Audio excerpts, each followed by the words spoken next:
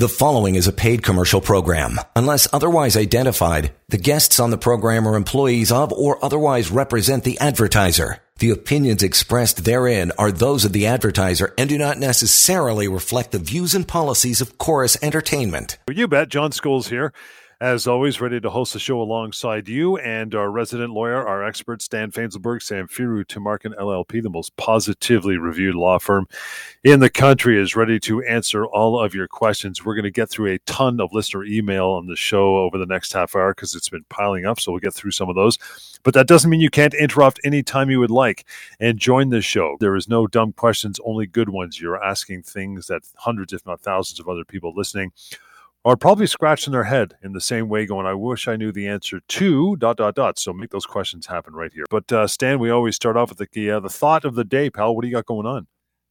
Yeah, absolutely. Good to hear from you, John. And for the thought of the day, every now and then there's a case that crosses your attention and really makes you question exactly what's going on in the employment world sometimes. So, and one that I'm talking about in particular is a case involving a 71-year-old former employee of an airline company.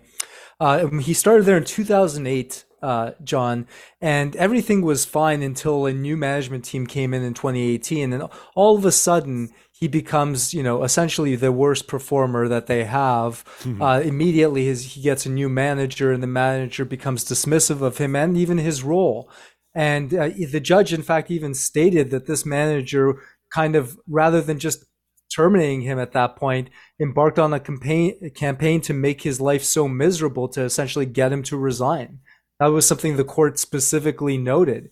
And part of that campaign involved right after kind of getting hired or the new management team taking over, demoting him from his job and giving him a 25% pay cut, which you and I would obviously recognize as a constructive dismissal. But unfortunately, our plaintiff in this case either didn't know or didn't care. He continued working for the company. And then again, 7 months later, they now demote him again to a job from where he's now was customer service agent to essentially a physical job at an airport moving luggage. And this is a 71-year-old individual we're talking about, John. Understandably, the physical demands of the job were very difficult for him, and he struggled very, very much in that job. And ultimately, they fired him for cause several months later and noted 4 reasons in the employment letter, reasons that the judge actually called minor unintentional mistakes that were inconsequential. But that's not really what's, so special about this particular case. It's everything that happens after that kind of makes this a very crazy outlier. Because after this individual tries to fight for their rights and their entitlement to severance, and sues the company then comes out and in their defense levels a number of additional allegations of cause, including committing fraud, committing sexual harassment in the workplace, and theft.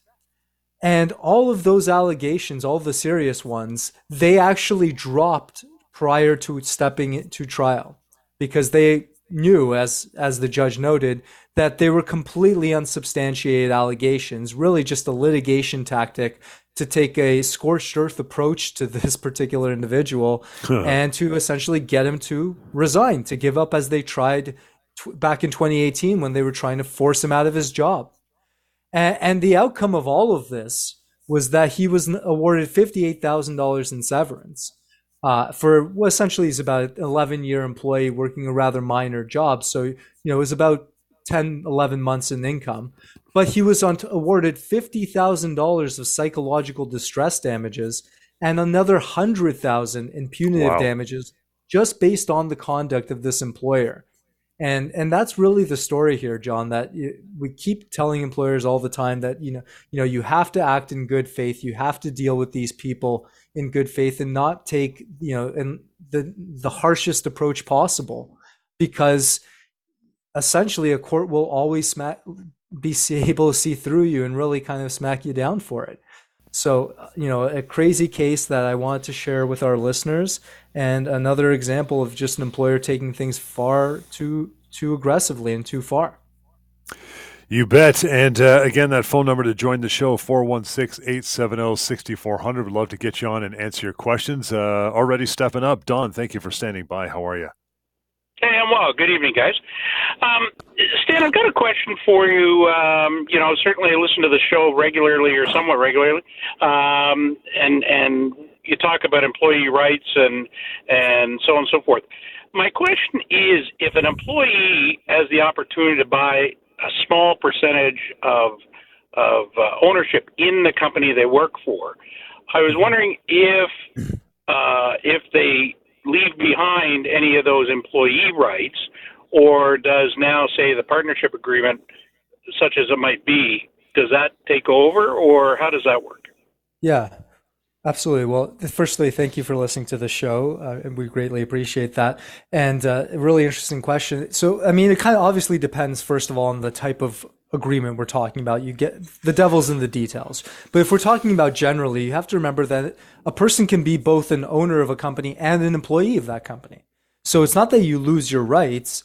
You just gain, the rights of an employer or an owner. And obviously, if you're the majority owner, you're not going to take actions against yourself that are detrimental to yourself. It's more in the context, I assume you're asking, of a minority ownership stake, where you would essentially occupy both roles. You maintain your employee rights, and if the other majority shareholders do something to you as an employee and as a shareholder, then you essentially have two causes of action in both capacities. Okay, fair enough. Thanks, Don. Appreciate it, pal. We're going to move into a quick break. We got to let you go. And any further conversation, if you're wondering more, I want to mention you can always reach out to Stan and his team. They're always ready to take that call and have a lengthier conversation off air. Of course, that would be 1-855-821-5900, help@employmentlawyer.ca through email. Tuesday night edition of the Employment Law Show continues. Hang on. You're listening to a paid commercial program. Unless otherwise identified, guests on the program are employees of or otherwise represent the advertiser. The opinions expressed therein are those of the advertiser and do not necessarily reflect the views and policies of Chorus Entertainment. Welcome back indeed. John Scholes here along with Stan Fainzelberg. You can also reach Stan anytime he's not doing this radio show, of course, 1-855-821-5900, help@employmentlawyer.ca, and the website built around educating you. It's absolutely free and anonymous, of course. It's called pocketemploymentlawyer.ca. Among other things available to you at that website, the severance calculator is rolled into that sucker. Over 2 million of us have used it across this country to figure out and be aware of what your severance should be if it ever came down to the time where you were let go and offered a measly sum by what is going to be your former employer. Use the severance calculator at pocketemploymentlawyer.ca anytime. Tony, in the meantime, first one through, says, hey, Stan, having had received a recent severance, would I be able to apply for EI without any penalties or clawbacks? Probably a very common question, I would guess, eh, Stan? Yeah, it's especially recently just because the law around this has changed a little bit, and it changed specifically during the pandemic. So, prior to the pandemic, the answer was always that you can't collect severance and EI at the same time.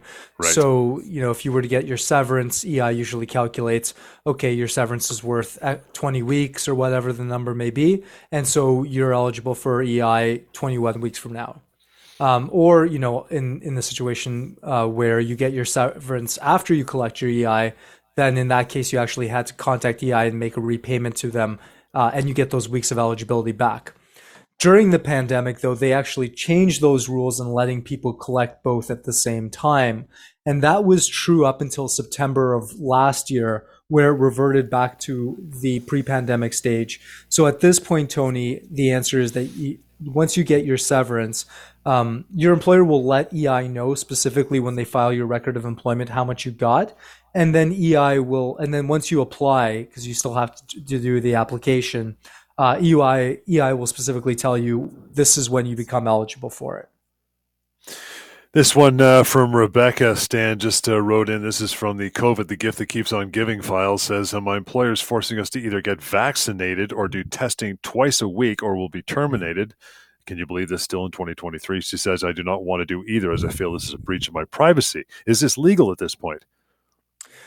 Yeah, there hasn't been really any updates in the law in this area. I mean, we're all still really waiting for that court decision that tells us, from at least one court's perspective, whether these mandatory vaccination policies were legal or not. We're still, I and any number of my colleagues are still working on our cases. For the ones that haven't resolved, then we're pushing them forward. But for Rebecca, there really is no easy answer right now.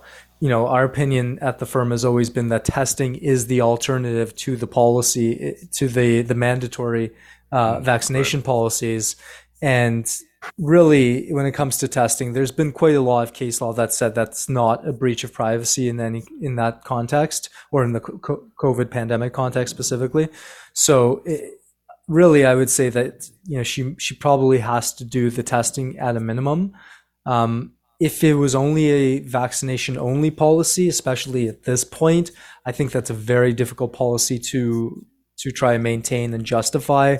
We've obviously in the province gotten rid of all the restrictions, and the emergency is actually no longer declared as of July of last year. So if there hasn't been a policy up until now, I don't know how you justify putting one in place, as you noted, in 2023. Thank you, Rebecca. By the way, you want to reach out afterwards to Stan, you can do so. Obviously, you got the email address, but the number anytime, toll free, of course, 1-855-821-5900. Ram Sammy coming up here says, guys, my contract says I am promised a bonus based on personal goals. I got one every year for the last 7 years, but my boss says the company can't afford a bonus this year. I looked at my numbers and they're the same as always. Can they just take away my bonus like that? Yeah, Ramsey. And this is actually something, John, that you hear, not even in this context, but often in the termination context, where an employer will argue, oh, well, we don't have the money, so we don't have to pay you. Contracts don't work like that at the end of the day. Contracts are based on the terms of the contract and what was agreed to by the parties.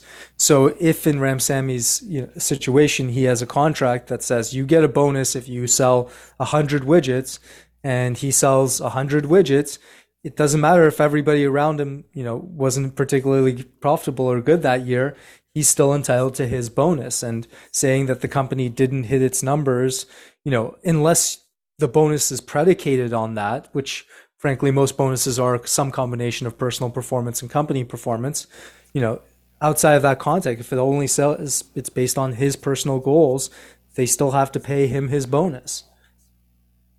I guess the history would dictate that. He's, for several years this has been happening without a hitch, so I guess they're going to have to cough it up, right? Well, that's part of it, but again, I mean, if the bonus specifically said, John, let's say that if our company has to also hit 100% of target for you to get your bonus, then right. Again, that's the terms of the plan. That's the terms agreed to by the parties. But as he's noted, in the question, I believe it said personal goals. And I assume that's personal goals only. So in that situation, it doesn't matter if the company didn't do well. He hit his bonus. They have to abide by his contract. Let's get to Peter, who's been standing by. Peter, thanks so much for taking the time this evening. What's going on with you? Hi. Yeah, I'm calling in for a friend. I heard similar calls like this before because I listened to your show, but I just wanted to repeat it. So when I relay it to my friend, I give them the right information. So cool. She got a letter, like a performance letter saying that she's not doing, up to par, and she's kind of worried about losing her job. She was going through a rough time emotionally, so she agrees with at least part of the letter. So she's worried about losing her job, and she's just not sure what the next step should be on her part.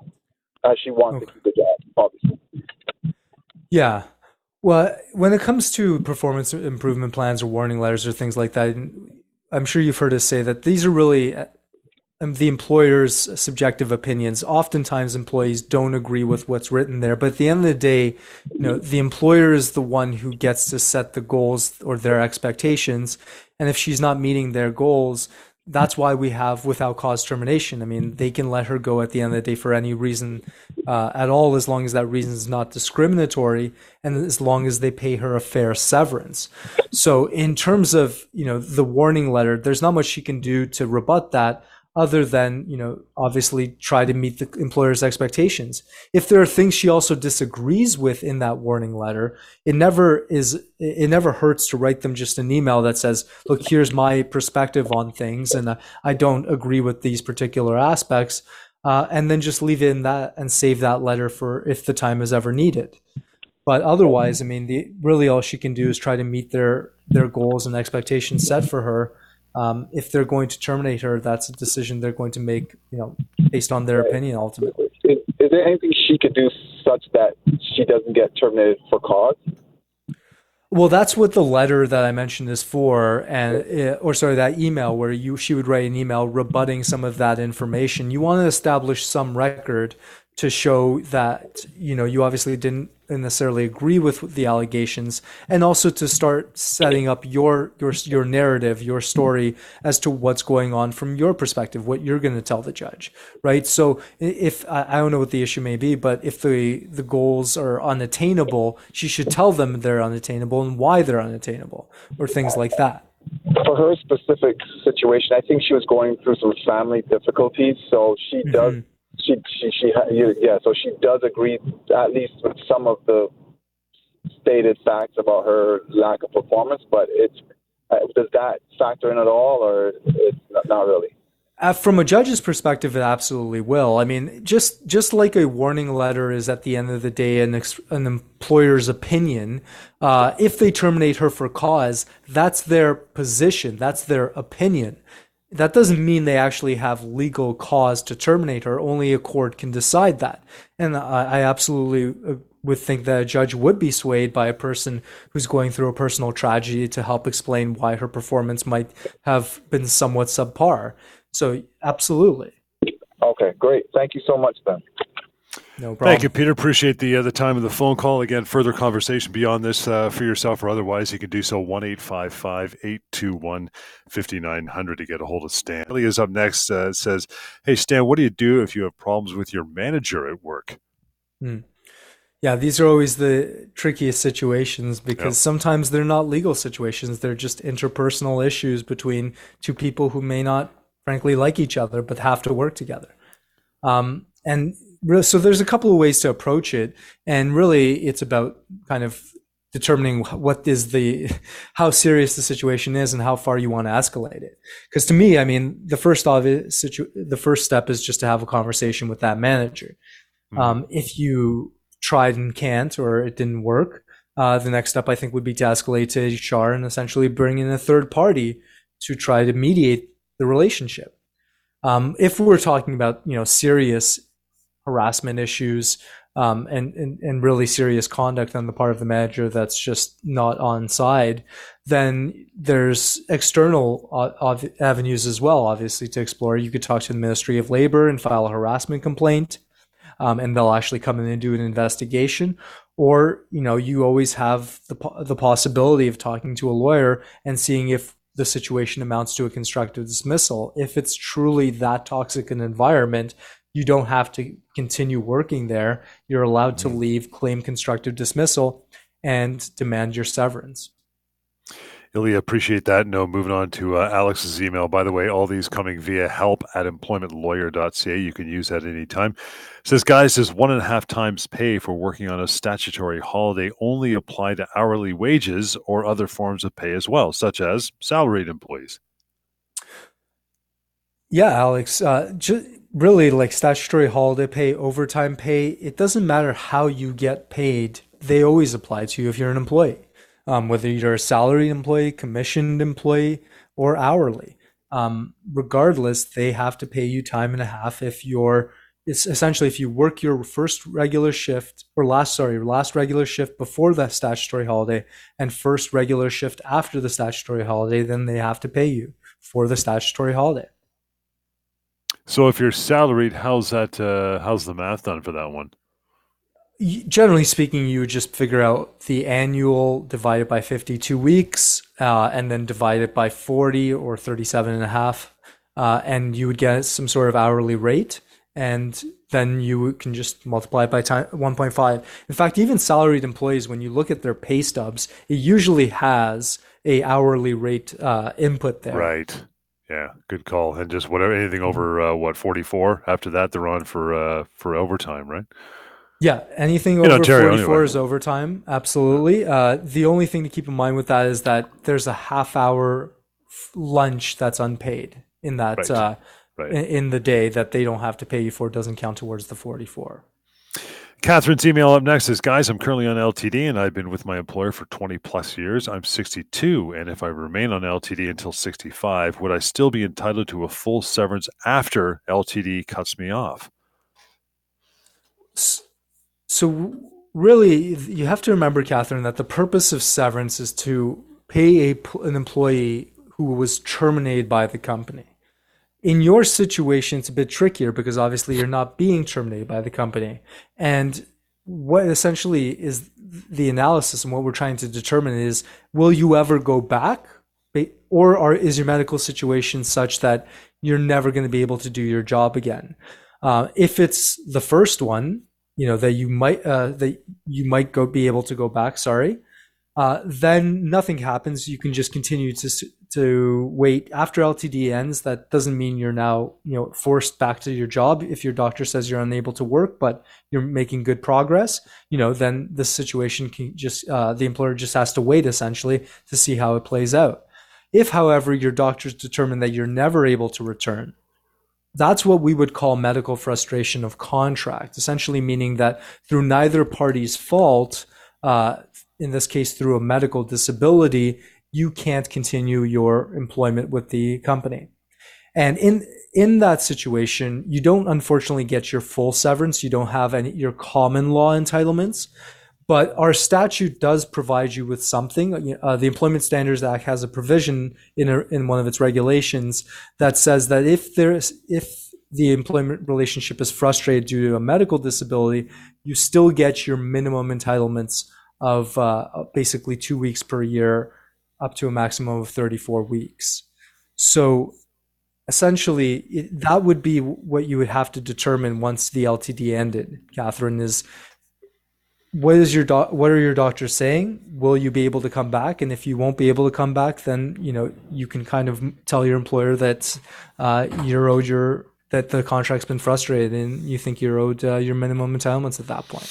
Sometimes it can work the other way. No, I mean, if the timing is reversed and for some reason Catherine ends up getting a severance package while still in an LTD, that insurance company could very well claim a credit for some of that severance. No.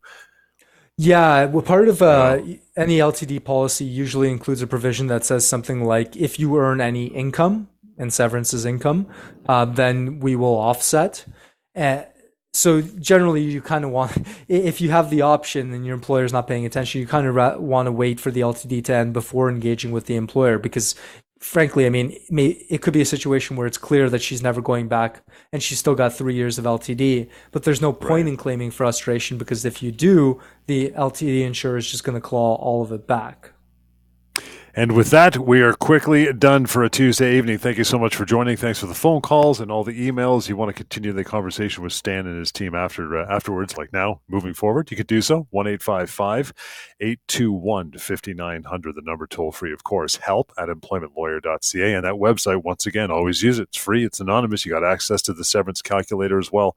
You can take that out for a spin at pocketemploymentlawyer.ca. Employment Law Show. The preceding was a paid commercial program. Unless otherwise identified, the guests on the program are employees of or otherwise represent the advertiser. The opinions expressed therein are those of the advertiser and do not necessarily reflect the views and policies of Chorus Entertainment.